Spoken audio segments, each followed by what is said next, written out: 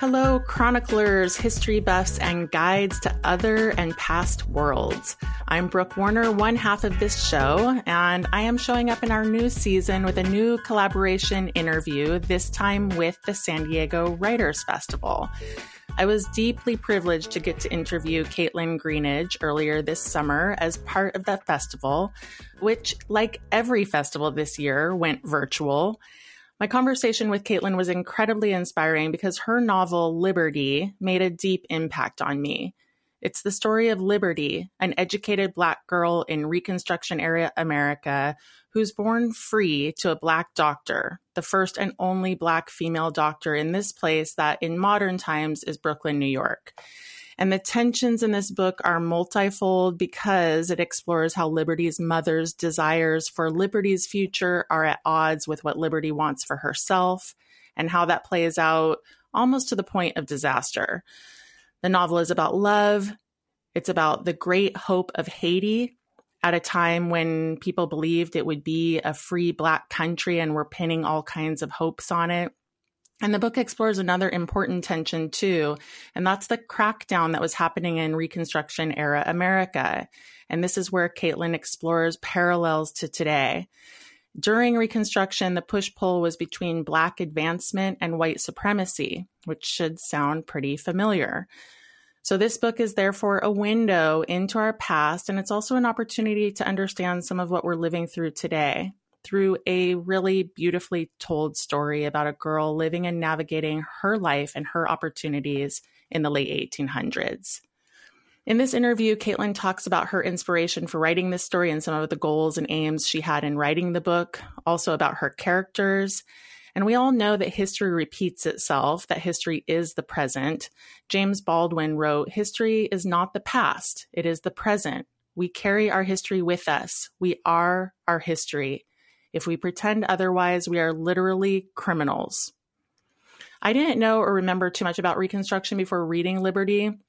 And this book really caused me to go and look back and explore a lot of what's being written, not so much about Reconstruction then or what it was, but more about how it's repeating itself right now in 2020 and 2021, about the rise of white supremacy and its historical roots. And so this is a current and personal example of how reading fiction helped to inform me of something that's so present, so looming, so threatening. Understanding all this in a historical context is a gift that Caitlin has given me personally, and more broadly, it speaks to the power of fiction to educate and inform. So today's interview, as I said earlier, was part of this year's San Diego Writers Festival. The San Diego Writers Festival is a free community-based event designed to celebrate the power of writing and storytelling. So I know Grant would love that, and I know he's with us in spirit. So before we get to my interview with Caitlin, let me tell you a little bit about who she is. Caitlin Greenidge's debut novel, We Love You, Charlie Freeman, was one of the New York Times critics' top 10 books of 2016. Her writing has appeared in Vogue, Glamour, The Wall Street Journal, Elle, BuzzFeed, and many other places. She is the recipient of fellowships from the Whitting Foundation, the National Endowment for the Arts, the Radcliffe Institute, and others. She is currently the features director at Harper's Bazaar, as well as a contributing writer for the New York Times. Her second novel, Liberty, just recently released, is the subject of this interview you're about to listen to. Thank you, and enjoy.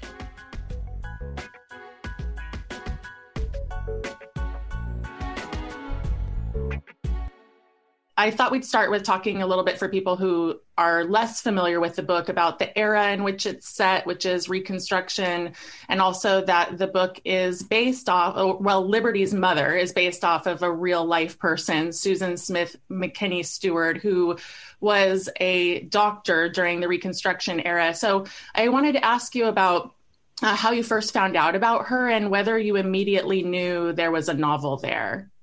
Sure. So as you said, the book is based on the life of Dr. Susan Smith McKinney Stewart. And she was the first Black female doctor in New York State. She was practicing in the 1880s and 1890s. And she grew up in a community called Weeksville, which was a free Black community founded in central Brooklyn in 1838. So 11 years after the official end of slavery in New York State. And I worked at a museum called the Weeksville Heritage Center, which was dedicated to preserving the history of Weeksville and the stories of the people who lived there and founded it. And the people who founded Weeksville, Central Brooklyn at that time, it would have been considered like really undesirable tract of land, because if you can imagine, in the 1830s, Brooklyn is really undeveloped. It's mostly farmland. Where Weeksville was pretty far from the waterfront, so it wasn't really connected to the commercial center of Brooklyn. This group of Black men got together and they bought this tract of land and they divided it into smaller lots, because at that time in New York, to be able to vote, there was a requirement of you had to own a certain amount of land. So they divided these lots in basically the minimum amount of land that you would need to register to vote. And then they advertised to other Black men throughout the Northeast in Black newspapers saying, come to Weeksville, we're going to build this community here. We're intentionally building this Black voting bloc to eventually enter into the political life of New York State and sort of steer the destiny of Black people here. So, because it had sort of that push behind its creation, it attracted a whole bunch of people, and it was home to its own newspaper, its own school. Abolitionists were really drawn to the area, but then also just working class Black people as well were drawn to the area to live there. And it was a really remarkable place. The history of the whole place is really sort of stunning, and from 1838 into the 20th century, it's just been a sort of like a hotbed of really sort of interesting intersections of American history. And when I worked there, I was really lucky to work on their oral history project. And so one of the things that we were doing was we were interviewing people who had a connection to Weeksville. Either they were a descendant of one of the founders, or they had somehow had some sort of connection to the museum. And so we interviewed this woman named Ellen Hawley, who's a soap opera actress. Some people may recognize her name from, she starred in One Life to Live in the 1970s. And she's also a really wonderful historian. She wrote a memoir of her family history called One Life that traced her family history from the early 1700s through into her own life growing up in New Jersey. And she told us the story. She was a descendant of this woman, Dr. Susan Smith McKinney Stewart, who had grown up in Weeksville, whose father, Sylvanus Smith, had been one of those men who bought the lot of land and divided it up and sold to other Black men. And she told us the story about her ancestor, and I was expecting her to sort of tell us about this doctor. But of the many stories she told us this really remarkable story of the doctor's daughter, her own grandmother, this woman named Anna McKinney Hawley. And Anna was Susan's daughter, and she married the son of the Episcopal Archbishop of Haiti. She moved down there, was really sort of fell in love with the city, with the town of Port-au-Prince and the country of Haiti. But her marriage sort of fell apart very quickly, and her mother helped her escape what ended up becoming a pretty abusive marriage. And so Ellen Hawley told us the story and was sort of like, she really framed it in this wonderful way where she was pointing out both the courage that it would have taken to leave an abusive marriage in the early 1900s, because that's the time period that she was getting that the story actually took place in. I fictionalized it and aged it back a few years, but the actual true story took place in the early 1900s. So she said not only would it have taken sort of this courage to leave this marriage at this time period, but also to leave it because she was a part of this very particular Black social class of Black people, the talented 10th, sort of like the upper middle class and upper class Black elite, who had this very sort of particular notion of how and where you were supposed to be and sort of inhabit Blackness. And so to leave this family meant not only was she leaving this abusive marriage, but she was also essentially, for many of her peers, sort of looked at it as her giving up on ideas of Blackness and sort of bringing shame to her entire race. So not only was she sort of dealing with the dissolution of this relationship and all that sort of pain that felt like, she had most of her peers around her, and definitely her in-laws, who for the rest of her life sort of wrote her letters saying this, telling her that she was basically upholding white supremacy, sort of like bringing shame to every Black woman everywhere by not staying in this marriage. Well, that's amazing backstory. And I wanted to ask you about the complexity of the character dynamics, in particular with the mother and Liberty, your protagonist, and also Emmanuel, who is the Haitian who she falls in love with, but clearly the complexity of these two particular characters and how they interact, Liberty and her mother and Liberty and Emmanuel. When I was reading it, I just felt like you must have some secret psychology degree, because it was so emotionally wrought. And also Liberty is reactive sometimes, and sort of makes these impulsive decisions. And then you're very much in her mindset of her regrets and all kinds of other things. And so I wanted to ask you about that in particular, just the rendering of not only a complex character in Liberty, but I think in particular with character dynamics, because I think that's so important to fiction. And one of the things that a lot of novelists, either don't do as well as you do, or sometimes I think maybe don't even know how to do. So what's your approach to that? I think it's just being as close to your characters on the page as you can, and just really thinking through every decision that they're making, and really sort of tracing the decisions that they make back to some sort of emotional logic. So emotional logic is very different than intellectual logic or, like mechanical logic. Emotional logic is going to sometimes make your characters do things that are infuriating, or things that don't make sense to other people in the book, or things that are inappropriate, or that word that everybody uses, problematic. Like emotional logic leads characters and people in the real world to make decisions that are messy. And so when you start to really think through the emotional logic for your characters, you can really sort of figure out how to bring them to life on the page. Thank you for that. Reading your book did remind me of Toni Morrison in a particular way around the magical realism. And I saw later the New York Times mentioned Beloved. And then I read a Rumpus interview that you did where you said, Toni Morrison, in fact, didn't inspire this book. But I did want to ask you about the magical realism part in particular, especially how it shows up with your character, Ben Daisy, who I want to ask you about in a second. It was so unusual and also really striking. And I wanted to ask you about the role of magical realism and spiritualism in the novel. Yeah, I mean, I really wanted to, the novel is in part about sort of like how and if people can heal from really big, huge sort of like generational level traumas like slavery, or freeing yourself from slavery, or living through an era like Reconstruction. So what does that look like in the micro level and in the personal level when you're just trying to either survive or sort of heal and live through that? And one of the sort of biggest coping mechanisms is spirituality, is how people order the world and explain to themselves how they think the world is working and why certain things are happening in the world around them.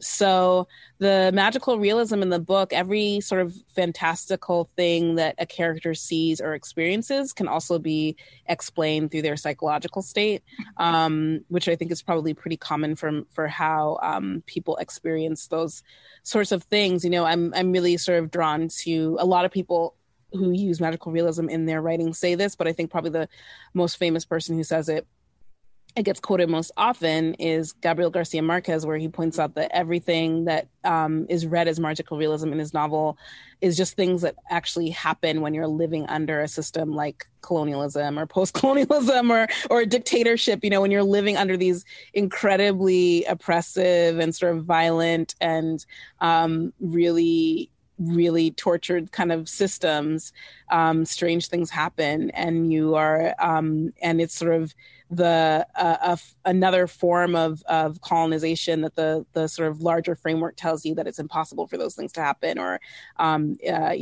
whatever happened, you must have been sort of making it up or sort of dreaming about it. And then the other part of it is that the book does take place partly in Haiti. And I did not want to sort of fall into the cliche of describing voodoo in like a really sort of like just inauthentic way. So I tried to read as much as possible about sort of the theories around voodoo and why people practice it and why people come to that tradition. And what was really helpful was realizing that it is a tradition of healing, and it's all about making sure and trying to repair ruptures in communities and ruptures in community relationships. Really interesting. I mean, I think it's impossible to write about the past without bringing up political ideas and things that were happening. And you talked about the parallels between Reconstruction and now. And so I do want to ask you a political question, especially because we're in this moment of such incredible backlash, and people trying to demonize these more complex renderings of history, like with fake critical race theory ideas. And, you're situated in this place where you're writing about Black history at a time when people are trying to push back on what Black history really was. And I'm curious from your standpoint as a novelist, I sometimes think that novelists can work around that, because they're packaging it as a story, and maybe therefore it's not so threatening to some people who are in this, kind of twitchy space around these conversations. So do you think of that when you're writing fiction? I mean, does it come to you as sort of a point of intention, or is the real intention just to render the story as true as possible? It's both of those things, because the fiction doesn't work if you're not trying to write it as sort of emotionally true as possible. And if you try and put sort of like a preconceived framework around it, it fails as a fictional project. But in terms of like the overall decision to write a historical novel at this moment, the parallels between today and Reconstruction are very high. And, many of us are not even able to really understand the depths of those parallels, because so much of the history of Reconstruction we don't really learn about either in high school or even really in college. A lot of us, you really have to seek those stories out very intentionally to find out what was taken from us during Reconstruction, from all of us, Black Americans and non-Black Americans, to really figure out sort of like the death of democracy that happened for 100 years in that period. And we don't really get to understand or frame it that way. And because of that, we don't even know what we're supposed to be asking for in this moment, that we can ask for so much more because we had it for like a really brief period of time. So I want to sort of really bring that into light, because I do think that there is a certain thing to be said about how we move forward if we have bigger things to imagine. And if our imaginations are sort of really stuck on one very limited story about how things have always worked in the past, then it's hampering us from being able to come up with really bold solutions that we need right now for our present day to make a better future. That's beautifully said. And it reminds me of some of the things that you wrote and said about Haiti, because, and you can fill in the gaps here a little bit for me, because there was this kind of great hope for Haiti that it would be this self-governed Black country. And it sounds like, that was part of what was so intriguing and influenced the novel. And I mean, what a moment that we're in with Haiti now. When I was reading your book, all of this stuff with the assassination of the president was happening, and all of a sudden resurfacing was all of this history of Haiti that I didn't know, in the ways that they were oppressed and had to pay the French back all of this money. And yet, when you're talking about hope, I think there was this real aspiration that Haiti would be this thing. And so now that you've talked about the history that influenced the book, I still hoped you might say something about the Haitian part of the novel and your own visit to Haiti.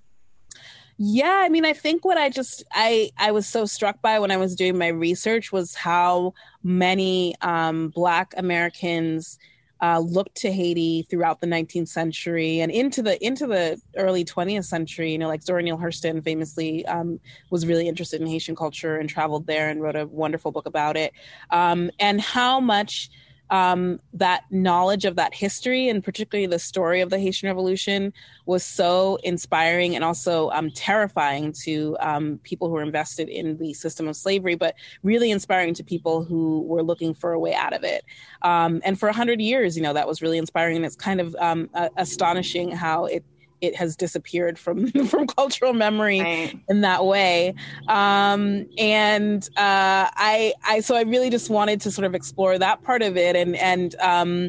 The story of Haiti is intricately linked to the story of the U.S. because we are so sort of close by each other, and the U.S. has intervened so many times in Haitian politics in sometimes really disastrous ways. And so, I just really wanted to open that up because I think the books that we read in English about Haiti or have been published here oftentimes really sort of ignore that history. One of the things that I found out when I was researching the novel, that was up until I think 1990, Haiti published more books per capita in their country than we did here in the U.S. Wow. So little of that gets translated into English for us to read, and it's just so fascinating to me that a country can be so close to us, and we so geographically close to us, so intricately linked into our history and our foreign policy and how our country has defined itself, and yet the average American knows nothing about it and thinks that we have nothing to do with it. So I just was really struck by that. And then also the idea that, Liberty is extremely naive. And so she sort of has romanticized the country of Haiti into this promised land. And then when she actually gets there, she's sort of forced to reckon with what it actually means to live in the actual country there. It struck me that Liberty's struggles when she's in the United States, which is the first part of the book, seems to be more sort of race-based. And obviously, probably because when she goes to Haiti, it's a Black country. And so then her issues are very much about being a woman, and so there's this oppression that she faces for her Blackness here, here in the States, and then her femaleness, when she gets there. And it's very interesting because, of course, she's raised without a father, she's surrounded by women, and then she gets down to Haiti and there's the oppression of these men. Did you set that up as a contrast? I mean, were you thinking, did you kind of wait till you got to Haiti to explore sort of the more female oppression? Or I wondered how that played into how you thought about her experience. I think she's experiencing as a Black woman throughout, she sort of is experiencing a version of Black patriarchy even though she lives in sort of her mother's household, and her mother is incredibly sort of privileged and powerful Black woman for the time, she's still sort of seeing how her mother is really sort of diminished by the pastor in town, how she's sort of distrusted by the other women because she doesn't have any connection to other men, and how much her mother is really invested in this idea of herself as a pioneering woman and can't understand the complexities of color that Liberty is experiencing as much darker skin than she is. So her Black womanness is throughout the novel. It just sort of looks different in different contexts because, we are all... I think oftentimes when we start to talk about sort of like systems of oppression, when you first learn about them, I think as a young person, often it's very easy to get into this idealistic idea of like, there must be some place that's going to be completely free of all of this. And I can just sort of find this place that's going to be completely free, or I can create this place that's going to be completely free of all of this. And maybe that means that I move to, an all women commune or something, or maybe that means that like, I decide I'm going to go whatever. And the truth of it is, once you get to those spaces, the systems of oppression still exist. Everybody who lives in them were raised in the same culture you were, and find ways to still continue some sort of form of oppressions that can fester and really become really unpleasant if no one's able to name them or sort of call them out. If everyone's sort of like, but we're all women here, so there must not be any oppression because we're all women, right? Like, right. It sort of it will fester anyways. And the same thing is happening when she goes to Haiti. She's with these Black American expatriates who have specifically moved there because they have this sort of idea of creating this Black Mecca of freedom. So they have a very romanticized idea of the country when they get there, and they're not willing to let it go or to even adjust at all to concern with the actual Haitians who live there around them, right? Like they're so sort of committed to this idealist dream that they can't even actually interact with the other Black people who live around there, because it's going to really shatter that dream if they actually sort of engage and figure out their relationship to them.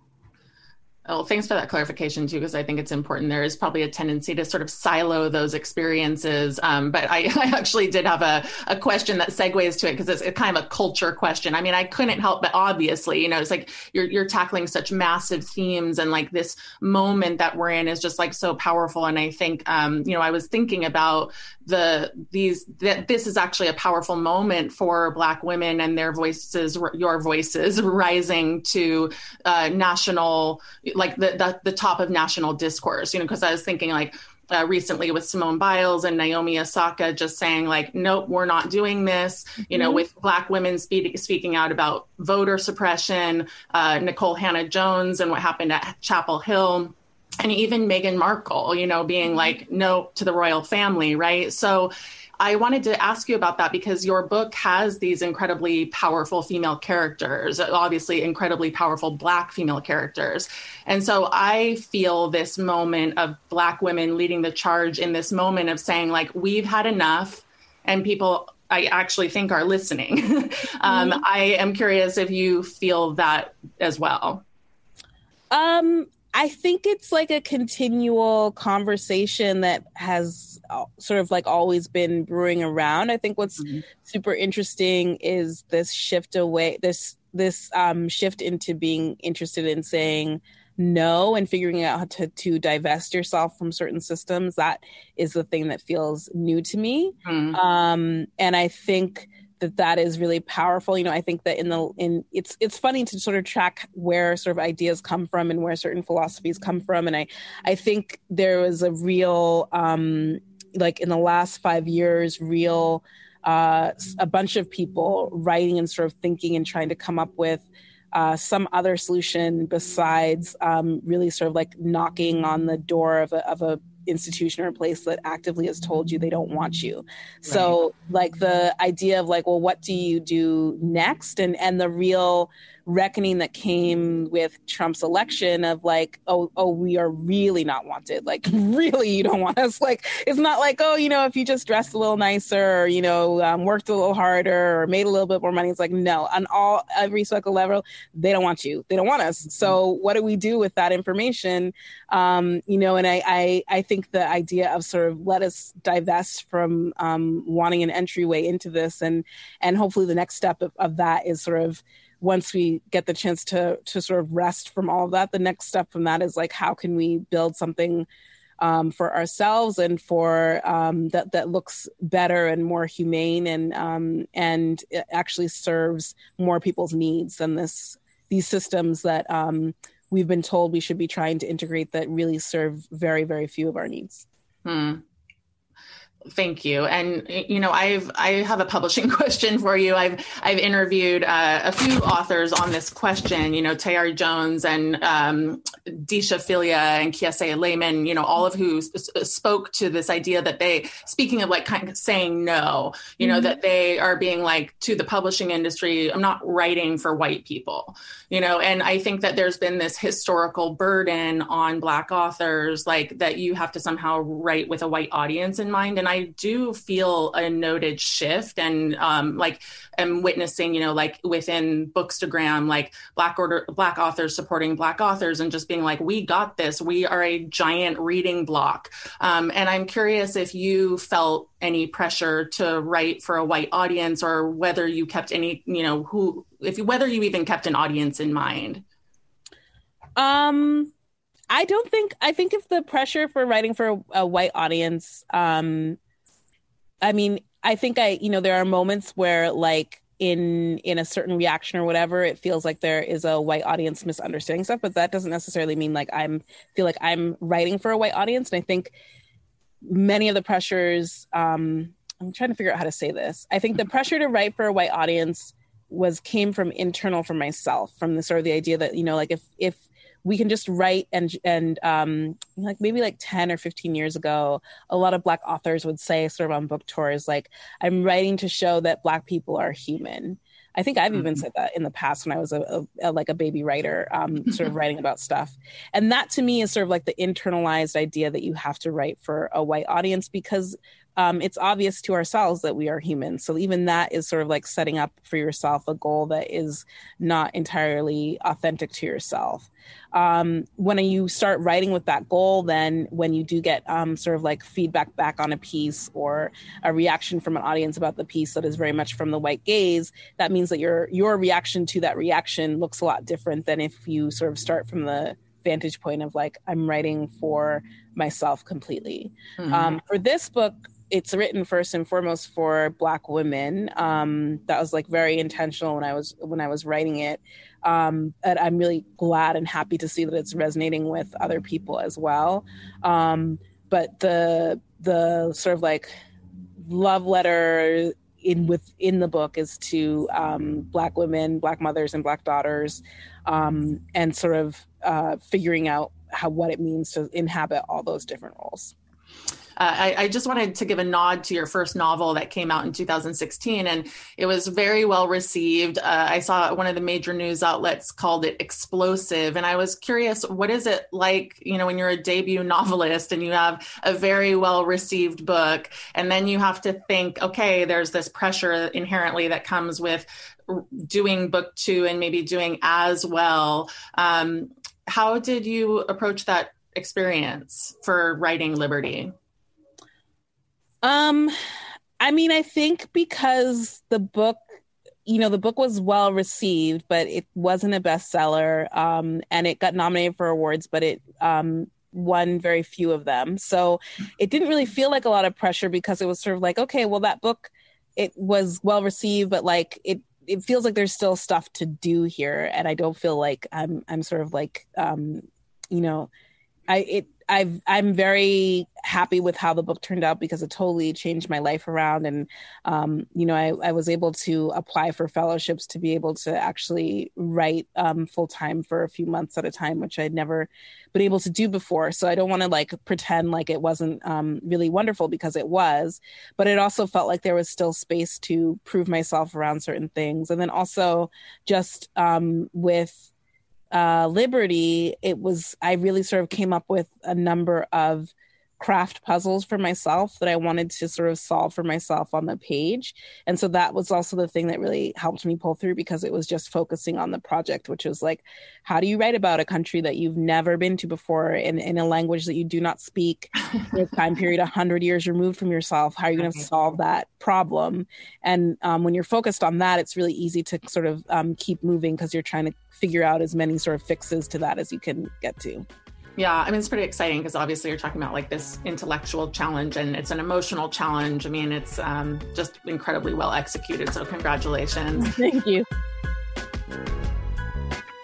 What struck me about being in conversation with Caitlin was her deep curiosity and her scholarly knowledge of her subject matter. I know, of course, that this is what it takes to write a historical novel, and yet it was a reminder of the wonder that is our minds and the capacity that we have to delve into a topic, an era, our characters, but also how much opportunity there is in storytelling to opine on matters of our day. Liberty is political, it's feminist, it's a celebration of Blackness. And it's all these things in a kind of subtle way. I see in Liberty a book that opens people's eyes because of the parallels she talked about with regard to Reconstruction era America. There's a commentary in here, and yet it's also a love story, and it's also a complicated tale of a daughter and a mother. It's a novel that has all the right elements and hits all the right notes. And so it was an honor to interview Caitlin. And I thank the San Diego Writers Festival. I hope that you'll go check them out, sandiegowritersfestival.com. And hopefully some of us can and will see each other there next summer in person. I'd love that. Grant and I will be back next week with an episode dedicated to Banned Books Week, which is next week. Banned Books Week exists to inform the public about attempts to restrict access to books whose content is deemed upsetting for the most subjective of reasons. So tune in next week and every week in celebration of our freedom to read, and by extension, our freedom to write. Right Minded is a weekly podcast, and we're grateful for opportunities like today's, where I get to interview and collaborate with like-minded communities and events. So thank you so much again to the San Diego Writers Festival. And a special thank you always to you, our listeners, for making Right Minded possible. And I'll be back with Grant next week. Thanks.